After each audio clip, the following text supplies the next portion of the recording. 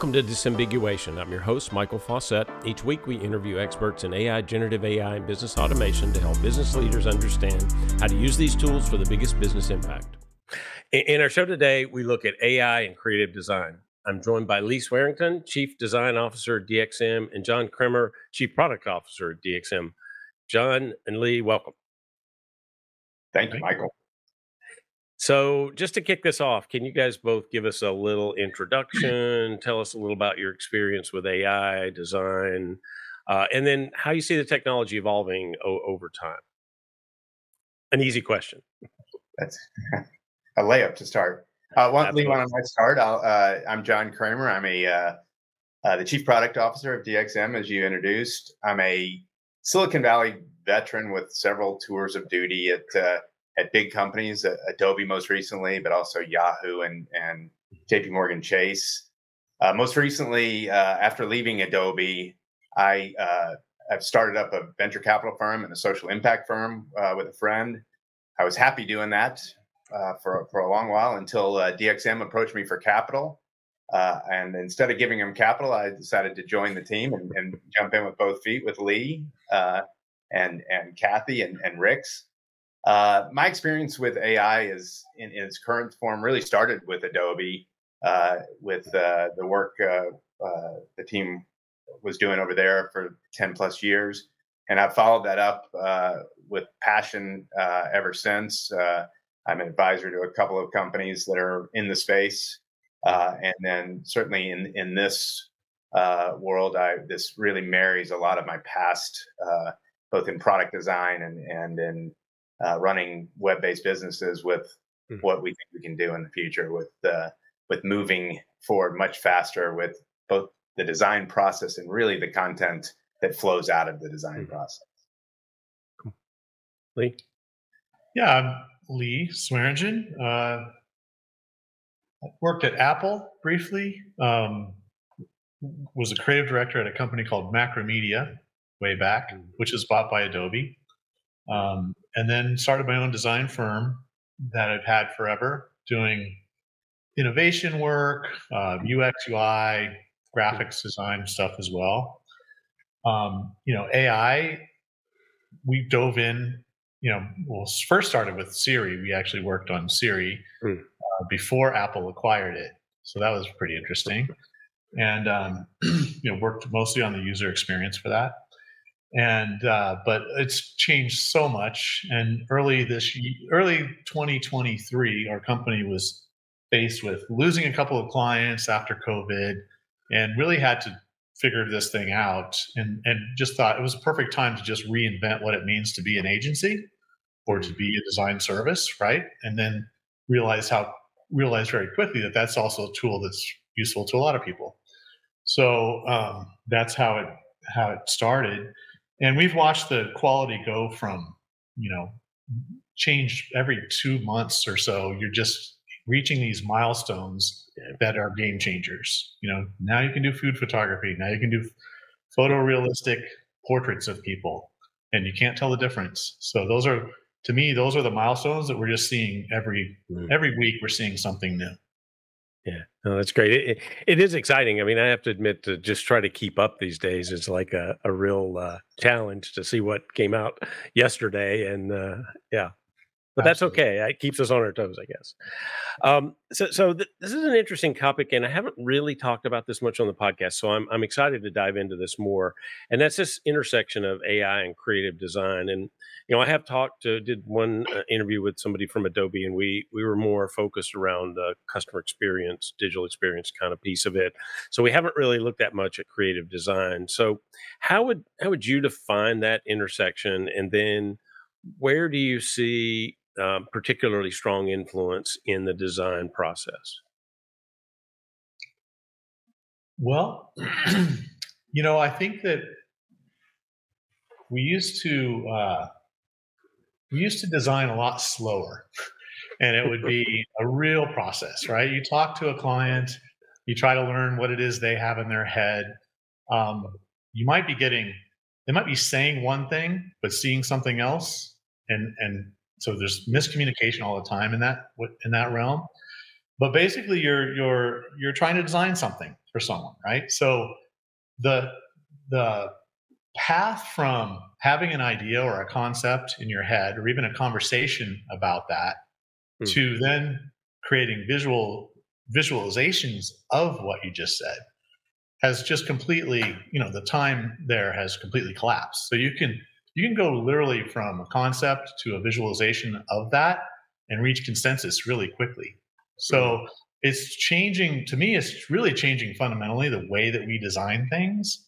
If I can say, hey, show me, I never have good examples in mind, but let's go with duck uniforms, right? My son's at U of O, he's a duck, and they have great uniforms, and Nike's involved with that, obviously. But I did this as a test, created probably 200 duck uniforms just based on, hey, I give it some input as far as we know the duck brand. So we actually have an agent that does know something about the company, the color palette and all that. And then give me 100 of them. And now out of 100, let's pick 5 or 10. Now let's test those with a focus group, right? You're always going to end up with a better result because your initial input was much larger, and the designer becomes the curator. The designer becomes the one who's saying, well, that's good. The AI will literally give you ideas too. It'll just generate stuff that I would have never thought of that. Let's do that.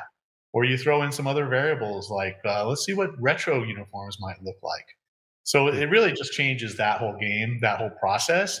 But I think in general, it's just changing the way that we design. And there's so many, that's just one example. There's a lot of examples of that. Sure. Yeah, Michael, I think I usually group this into 2 buckets. I think there's, as Lee's talking about, there's a creation ideation piece of where this intersection is happening. And, whether you can start that process with words or a prompt or an article, you can really kick off a creative process in a way that never happened before, at a speed that never happened before. But also, I think it's in the editing and cleaning up process that is really, a tremendous part of the power of this, because it's going to return so much time back to the creatives to be creative. If you can take out the rote work of design and editing and return that to creatives to work on new ideas, it's just going to make the world more creative. Yeah, that makes sense to me. I mean, and I use tools for content, and I'll use the image generators for like really simple things like a blog post or something, but it's not complicated like what you guys are doing, but still same process. And I was on the Zoom this morning with one of my clients, and it was a simple question, but they just say, we were thinking about changing the name of this product to something like, and they read me 3 or 4 brainstorm ideas they had. And I went, let me give you some ideas. And I just went, directly to Gemini Advanced, put in, synonyms for this, and gave them another 10 or 15 alternatives in no time. And out of that, we could iterate back and forth. We can comment on it. We can learn. So human in the loop, no question, but it was something that might have taken me, an hour or 2 to come up with enough permutations of a name versus a minute, maybe. Right. And then apply that to actual design with design tools. And you might have spent days cleaning up something so it's presentable to a customer on those 5 ideas. And instead, boom, you can say, all right, just, clean this up with the following parameters, and you've got something to present in the call that you have them on. Yeah, that makes a lot of sense. And another big thing that we're doing is going from that ideation phase to actual output too. So how is this really a usable asset, in production quality, production ready, right? It's one thing to mock something up. It's another to say, well, I need the actual asset to put on that billboard, right? And so we're doing that. And I think that's, to me, I'm just so excited about, hey, there's a thought. I can visualize it in my head. If I can say it, I can see it. And if I can see it, I can also produce it. And so that's that's coming from an idea in your head to the t-shirt on your back as short of a cycle as possible. Yeah. I mean, this sort of bleeds into the next question that I wanted to ask, and that's really around all the noise we've heard of, oh, AI is going to replace human creativity, and what's the line between what AI should do and what a human designer should be doing, and what uniquely comes from the human. I mean, and you're a designer, so I mean, this is coming from someone who certainly has, I'm sure, thought about this in a lot of different ways. So how do you guys see that? I mean, what is that intersection, and how, realistically, what's the human's role in this and what's the machine's role in this, and how do they work together? Yeah, at first I thought traditionally, like, I'm in control, right? Mm. I'm going to come up with the color palette. I'm going to dictate, and then I'll dictate that to the AI, and it'll somehow help me. But what's changed is it's more like having a brand partner, or a Mm. design assistant who's there with me, literally with me, and saying, yeah, well, those are pretty cool color ideas, but because the company is located in Bend, Oregon, you might want to consider Mm. more of a natural color palette that's based on Deschutes National Mm. Forest, right? So it takes it to a whole other level of creativity where, Mm. wow, that's awesome. I'm still the curator. I'm still the one who's trying to create those styles and lock them in for our customers. But I get to do the fun. I'm the curator. I'm the mixer. I'm the one who can decide what it's going to be. But the assistant's doing a lot more work than I ever would have imagined, and to the point where it's even writing visual prompts that are very, very creative. Like, your product line has an iridescent material in the fabric, and you want to, and it's for hiking at night. Let's create some scenes that would show that. Mm. And then what does that mean, right? So it's just, it takes it to a whole new level for me. Nice. Yeah. And it's fun too. It's really, really exciting stuff. Yeah. I think just to build on that, Michael, there's that perception that the humans are going to be taken out of the equation, and I think that, as Lee's saying, that's a misperception. Humans will be at the controls, and their body of work is going to shift more to being the curator, the mover of the ideas, the ideas behind it, whereas something else is going to take control of a lot of those road tasks again, that will just keep more of that control within the human. But it's just, ideas do not get made out of thin air. They have to come from someone that's in connection with either the experience or the customer or the product that is generating the need for that idea. Mm. I mean, it seems like even just that process of having, permutations of a concept is considerably enhanced, because you would do way more than what you would do if you were doing this by hand. And even with a staff, how many mock-ups would you do versus I can have the machine do 100 uniforms and pick out the one I like best versus 5 or Right. 3 Right. or whatever you would have normally done. Yeah. But and the concept isn't new to creativity. I think if you go back to art studios of the Romans, or of the Renaissance era, there was an artist, and then there were Mhm. apprentices who would take Yeah. those ideas in a different direction at the behest of the creator, and you learned Right. from that process and brought it back to the originator. And I think that's we're multiplying that by a couple factors, but that's what's going on right now, and it's just Mm. accelerating the whole process. Yeah. I mean, I think that's exciting, to see the enhanced version of design and the designer and their role in this. I think that's really interesting. So talking about creative design, and one of the things that, over the last year, talked a lot about it. I mean, I guess from a marketing perspective, we talked for years about personalization.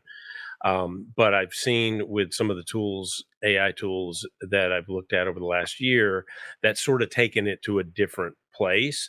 And what are the advantages, and I don't know, maybe limitations too, of this personalization experience in the context of creative design? Um, sorry, I thought you got this one. You want to take a first shot, and then I'll. Sorry, I was. Yeah, I think that I kind of link it back, Michael, to this is all an accelerator. Personalization has been a goal of designers, in all experiences, but let's focus on web experiences. Since we've created the first websites, and but I don't think it's ever achieved what we want it to. You get a few people down swim lanes that or deer paths or cow paths that sort of mark where most people go, but they aren't really personalized to the level that you as a product designer, you as a creative designer want, or you as a customer want. We all aspire to that experience of whether it's your favorite REI or your other retailer who they understand what you need. They know your size, your body type, your expertise, and they can route you to what you really want. In a designed experience now, I think that this adds the steroids, the capabilities, the speed to get smarter about that, to understand more what those use cases are, to have more permutations that can take you off the cow paths to an area that may be just for you, and give you that level of personalization that we all want. Yeah, and I think you because of the efficiency, we haven't talked a whole lot about what our product actually does yet, but we're gonna talk more about that. But there's one example is you have a background for your demo, your presentation slides, right? And you're speaking to an audience in Tokyo. Well, you might have graphics that include children in them. I'm using an actual use case here, but they're not Japanese kids, right? So you can literally replace that and put Japanese kids in there. So you're localizing it. You can personalize your presentation almost and with very little effort, and to be able to target those different audiences. And so that's just been a game changer too. It's like, my God, this is, and it's on brand. So we give you the guardrails to have your style saved, but let you do iterations and variations of that. It's like having your own stock image library that you can tweak to be personalized, localized, or even seasonal, right? Yeah. St. Patty's Day is coming. We're going to do some leprechaun versions of our avatars. So, and I think just to drive that home even further, as you create on-brand content that now Lee's decided we're gonna regionalize to Tokyo or to Japan.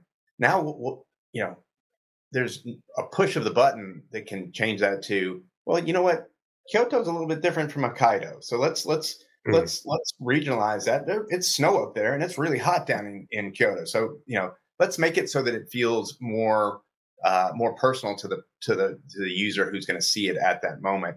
And you add that to regional, seasonal, regional campaigns, and it's just going to personalize everything from a website to a new product launch, and that's just a single example. Yeah, not to mention social media, right? Yeah, because then you can respond with a visual related to whatever the current topic is, and still be on brand. Yeah, I mean, I think that's really important, the brand consistency, and yet being able to deliver something that is, and much more quickly deliver something that is really personalized. And we talked about personalization for a long time, but it was really based on big segments, and big segments don't really personalize. I felt like for years that personalization often was a bigger miss than it was a hit most of the time. Because it didn't necessarily focus on the right data or have the capability to do it in a more interactive, real-time-ish way, right? Right. And consumers like us, I think you're more frustrated when a personalization try fails than if there's no try at all. Yeah. Don't try to put me into that segment or that swim lane when I'm not part of that, and I'd just rather be part of the whole the grand experiment. Yeah, I mean, for e-commerce, for example, this is a tremendous change. I think for e-commerce sites to really be able to personalize in a ways that they've never even thought about or trying to do before. So yeah, it's exciting. Yeah. So we're talking about this in the context of more graphic design, but I'm just curious, like, what are the other sort of potential areas that you see AI powered design tools play out, like architecture or product design, fashion? I mean, there are a lot of different industry verticals that this could apply to. So, what do you guys think about that? I mean, are you seeing some use cases there that make a lot of sense, and you think would be a good use of the technology? Yeah, I'd Yeah. probably flip it around to you. Sorry, Lee. I'd probably flip it around to you and say, where are you not seeing it? Because it is True. in every segment all of the time. And we've been live with our product really only over the last month or two of since we at least began talking about it. And already we've been approached by segments that we didn't expect. The artistic community. We've been approached by an artist who sees the use of our technology as an opportunity to allow his user base to iterate on his designs on brand. I think in architecture and other things you were seeing just that speed, that iteration, where it used to be that you use the architectural analysts working in the labs overnight for days on end, and they'd come out with something and give it to the presenter while they went off and tried to sleep it off. And Right. and now that stuff is a push of a button away. It's a game changer for all of it, at least at the speed level. Yeah, and I hope that we've picked a really good one too, which is focusing on brands, right? So I feel like we're bringing world-class agency quality. We haven't talked about the quality either. The quality of the work that we're doing. I mean, you've seen it, and it is world-class. This is top quality stuff. Yeah. And so I feel like we're enabling. That's what used to be the realm of big agencies and big budgets, Fortune 500 companies that can afford that could do that. Well, I'm excited about bringing that level of quality and brand effectiveness down to the long tail, SMBs, and even startups. It's everything they need to get started building your brand. And if you start with your brand from the beginning, and if you do that early on, you can grow your brand much more efficiently and quicker, better, faster down the road. And you're not guessing, you're not second guessing anything. You know who you are, what you want to express, and you're just getting the assets to be able to do that fluidly. So that, to me, that the rewards of that are like, there's so many, right? The cost effectiveness, just the effectiveness in general, and now anyone can do that. Yeah, that's interesting. I mean, years ago when I was at Autodesk, one of the things we like to talk about was democratization of the technology. Right? We took this high-end CAD concept and made it something that was accessible to any designer, anyone could use it, could get it. It was reasonably priced. It was much more available, and it seems like that's sort of the same thing we're seeing now. Right? These tools democratize the capabilities so that small and mid-sized companies even have the same ability to generate that high quality and quickly and stay on brand and all those things. So yeah, today, Mike, we're working with a customer today who is a startup, is in need of getting out into to display what the capabilities are that they have. They need to take to have some photographs. And those photographs need to be on location in 9 different forests out. And our customer was presented with a bill that would be, just over $100,000 to be able to go out and do that. And I'm pretty sure, and we'll have to look at the results, we're going to be able to do that with our standard subscription, which is, less than 20%, less than 5% of that.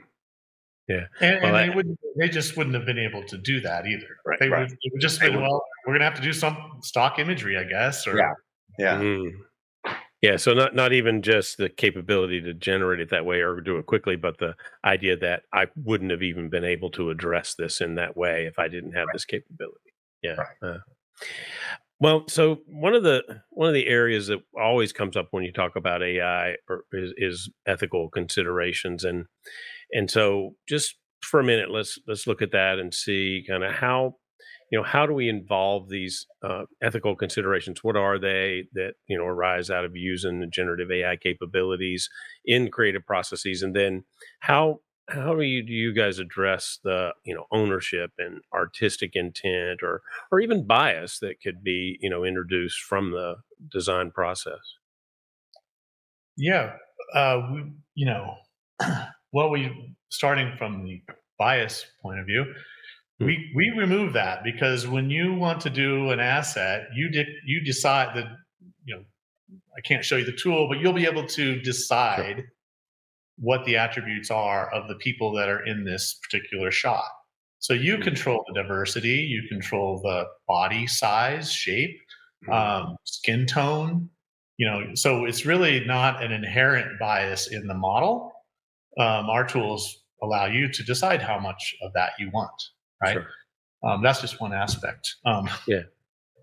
Yeah, I agree. I think there's a degree of control that we give the creative designer, and you always want the creative designer to have that final say. Sure. We always get asked, like, how can you allow this? How can you allow that to come out of the system? Well, there is a reason that the creative designer, just like they do today in a more manual way, is there Mm. as the arbiter of whether something can get out the door.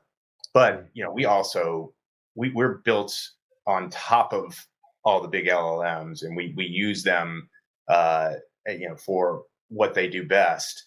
But we rely on them as well to be as unbiased as possible about their own Mm. inputs, and that's Sure. something that we Mhm. we as an industry have to make sure that they stay true to their calling on that, because that will impact all of our abilities to deliver product on the end. Sure. And then if you think about what we're doing as far as just like, okay, you're the your designers in your company are going to come up with your styles. You're not going to come up with styles that are ripping off another artist. I mean, that would just Mm. be dumb. So we don't allow that for one thing. We don't put artists' names in our prompts, and we don't allow our users to do that either. Mm. But we're pretty safe, I think, from that point of view. Of I'm not going to, it's the output again that's going to Mm. infringe upon a copyright. If you could use any tool to infringe upon someone's copyright. Sure. So whether I took an image and I ran a Photoshop filter on it and it looks like an Andy Warhol, well, why are you putting out an Andy Warhol ripoff? So Right. I don't know. That's kind of interesting to me. I do think that artists who've contributed to the world of visuals have Mm. that's the entire history of visuals. That great if they can get credit or compensation somehow. And I think there might be some really interesting things coming along those Sure. lines, which would be amazing. Because then now you're funding artists. They did something a long time ago, but people appreciate that style and they might get rewarded for that. That's a dream, but I think that'll be Mm. great. Um, but yeah, so ethically, we just try to. We obviously we're not going to be copying other people's work. Mm. Um, Design has always been about influences, fashion. You look at trends. What imagery evokes an emotion? Well, that Mm. comes from our history. Sure. So, do we not be able to tap into our history of visual language to be able to make new visuals that speak to people and evoke emotions in them? Like, it's a beautiful tool to me, and it's the most creative thing ever. Sure. Well, I mean, some of the what you said there really makes me feel like the idea, which I hadn't really thought about this in this way, because using most generative AI tools, it's really about the prompt. You're not really there's not a lot of other guardrail. There are some built in the model itself, of course, but the idea that you have such a granular level of control that you as the designer are really setting this up. So any bias you had would of course flow into the design, but that's normal. That's not an unusual process. We're not introducing anything from the AI that wouldn't have already existed, and hopefully it makes it obvious that you can control that to the point that you do in fact eliminate more of that bias in the process. So, Right. Yeah, yeah, that makes exactly. sense. So then how are the notions around, what's a good design? How's that challenged, or maybe it's not? Maybe it's just expanded by the use of AI. And I think we've touched on some of this already, but I just in a in a way to look at this notions of good design, and then what challenges to that, or how is this enhanced based on the use of the AI tool? Yeah, ideally, Michael, I think it doesn't challenge it. Good design is good design, and we all appreciate that and run with it. I do think that maybe there's a heightened element of understanding where copying and just sort of marginally iterating on someone else's design could be mistaken for good design on your part.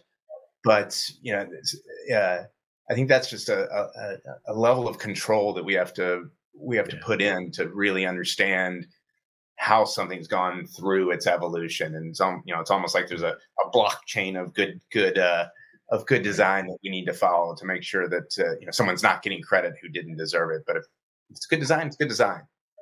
Yeah, and I think we're heading into a renaissance period, frankly. I mean, more people putting more creative energy with tools that let them have output. It's going to be really interesting to see, because the bar's going to be raised for what's acceptable quality, right? And so the more creative, the more the imagery does what it's supposed to do. If it's for a brand, does it evoke an emotion that's associated with my brand?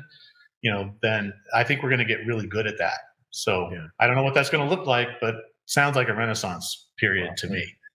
And I think the tools are changing in front of our eyes. So before Illustrator and Photoshop, there were different tools that you looked to for design, and Figma added even more to that. Now, there are going to be new and different folks who are good designers who know how to use AI to get there. And, and if you happen to be good with words and you're a good language person and you know how to describe things that are visual, that's most artists can't really do that. Yeah. So I don't know why, it just looks cool, So, but there's a whole, there's the world of language behind that, which is where the AI is educating the designer along the way. Oh, that's what ambient light is versus a key light or something, right? So the language of visuals. Interesting. So just to close this out, because we are getting short on time, I'm just curious where you think this is going. Like, if you look into the future, or even 5 years into the future, which in the AI world is a lot, I guess, actually. But where do you see this AI design kind of collaborative model? Where's this going? And are there other emerging trends or technologies that you're excited about to incorporate in this concept? You're ending on such an easy, small question. Well, yeah, I like to tee up the easy ones at the end, and maybe in the vein of just sort of brainstorming a little bit. It's funny because we did innovation work for Ford autonomous vehicles, and we got to design what's it going to be like 5-10 years from now when there's no steering wheel. Well, those are great questions, and they're so much fun to work on. And I do think that way, right? So, like in this case, I want to see a few applications. I'll just throw them out there. Maybe I shouldn't, but like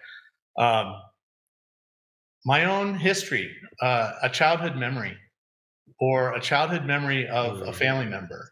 So we've recorded oral histories in the past, and you sit around and talk to grandma and you capture that story. Well, now that captured story is fed right into the styled prompt for grandma's brand. And you have a visual narrative that goes along with that. And so to me, that's just one example of there's so many. There are so many. But I think that's a really exciting one personally. I can not everything's photographed, not everything's documented, and not everything's curated. That's for darn sure. Yeah. So maybe having some of those stories to share with your family members, and that would be amazing to me. Yeah. But I digress on that one. Sorry. Michael,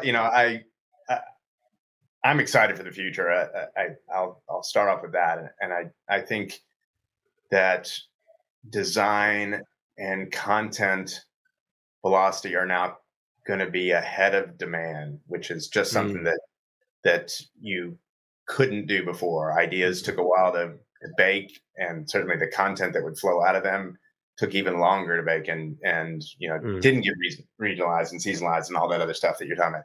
Now we're going to be ahead of that, and I think that's going to be exciting. It's going to allow for quicker iterations, which whether you're talking about e-commerce or you're talking about art and movies and streaming audio, everything can change at a speed that is going to be stimulating to us as customers. Maybe too much, but right now I think it's just exciting to see that creatives can keep up with, in fact, outpace the consumers of their works. Yeah, that's great. So that's all the time we have. Great conversation. I really appreciate you guys joining today. Before I let you go, though, one thing I like to ask at the end of the show, could you recommend somebody for the audience that you think, a thought leader, an author, somebody that you think would be relevant to the conversation we had and would be good for them to check out? I'm going to leave Yeah, I mean, I think YouTube's become pretty useful. There's so much to keep up with. You can actually use AI to summarize those YouTube videos too, and get to the point a lot faster. But one person that comes to mind is just Matt Wolf. He's you can subscribe to him online, but he's just done a good job from day one of just being a fan of the technology, and so he just is constantly demoing whatever he finds interesting at a very fast pace. And then he summarizes everything weekly. So it's kind of like the weekly news summary. He's just one of many that are doing this kind of thing. But I think that's a good place to start as far as you just want to kind of see who's doing what and see quick demos of what the result is of those tools. So good. Yeah, thank you. That's a great recommendation. So, John, Lee, again, thanks so much for joining. Really enjoyed the conversation. And I know we're going to continue to have this ongoing conversation about how this is going to evolve as it changes going forward. So thank you. Yeah, you bet. Thank you, Michael. Thanks for having us. All right. And that's the show for this week. Thank you all for joining. Remember to hit that subscribe button. And for more on AI and other software research reports and posts, check out the arionresearch.com/blog and /research reports. And don't forget to join us next week. I'm Michael Fawcett, and this is the Disambiguation Podcast.